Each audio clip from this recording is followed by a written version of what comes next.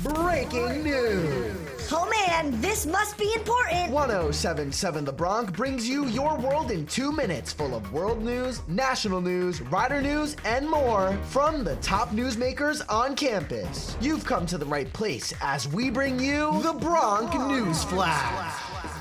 This is the Bronc News Flash, your world in 2 minutes from Rider University. I'm Taylor Tunstall. It has been announced that a former OceanGate Expeditions employee emailed another ex-associate of the company years ago with concerns about the potential failings of its Titan submersible. Former employee David Lockridge worked as an independent contractor for OceanGate in 2015, then as an employee between 2016 and 2018. Lockridge wrote in an email, "I don't want to be seen as a tattletale, but I'm so worried he kills himself and others in the quest to boost his ego."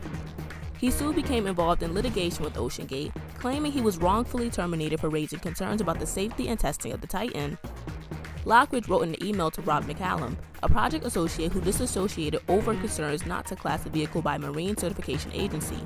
He said, "I would consider myself pretty ballsy when it comes to doing things that are dangerous, but that sub is an accident waiting to happen." McCallum, a dive master who has led expeditions to the Titanic, warned Rush in 2018 about the safety of the Titan submersible, telling the CEO he was putting himself and his clients in danger. Criminal investigation into Coast Guard Academy revealed years of sexual assault cover-ups, but findings were kept secret. A secret investigation into alleged sexual abuse at the U.S. Coast Guard Academy, the training ground for the Coast Guard's top officers, uncovered a dark history of rape, assaults, and other serious misconduct being ignored and, at times, covered up by high-ranking officials. The findings of the probe, named Operation Fouled Anchor, were kept confidential by the agency's top leadership for several years. CNN's chief investigative correspondent and anchor, Pamela Brown, spoke with the 2022 female cadet graduate on her experience. For her safety, she was kept anonymous. Here's a clip from the interview.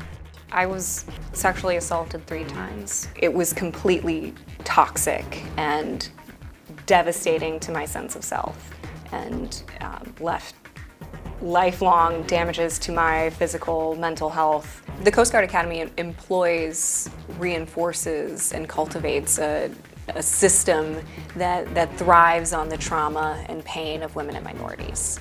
It's designed for their failure. Audio provided by CNN. Despite credible evidence of assaults dating back to the late 1980s, investigators found that most of the alleged perpetrators were not criminally investigated at the time. Instead, the incidents were handled as an administrative violations and punishments, if they happened at all, were as minor as extra homework or lowered class standings. U.S. State Department warns that Americans should reconsider travel to China due to the risk of wrongful detention. The warning was stated in an updated travel advisory that was issued Friday. Although the previous advisory also listed mainland China as a level 3 reconsidered travel destination, it was due to the risk of arbitrary enforcement of local laws. The risk of wrongful detention was listed as a reason for U.S. travelers to exercise increased caution in that advisory, which was issued in March. The updated advisory comes amid a period of heightened tensions between the United States and China. That's all for this episode of the Bronc News Flash, your world in 2 minutes from Rider University. I'm Taylor Tunstall. This has been the Bronc News Flash on 1077 The Bronc. Oh man, that was pretty important stuff. Missed your world in 2 minutes? You can listen to past episodes at 1077thebronc.com/Bronc News Flash on your favorite podcasting platforms. We'll see you next time as we get back to the biggest hits and best variety only on 1077 The Bronc. Sweet!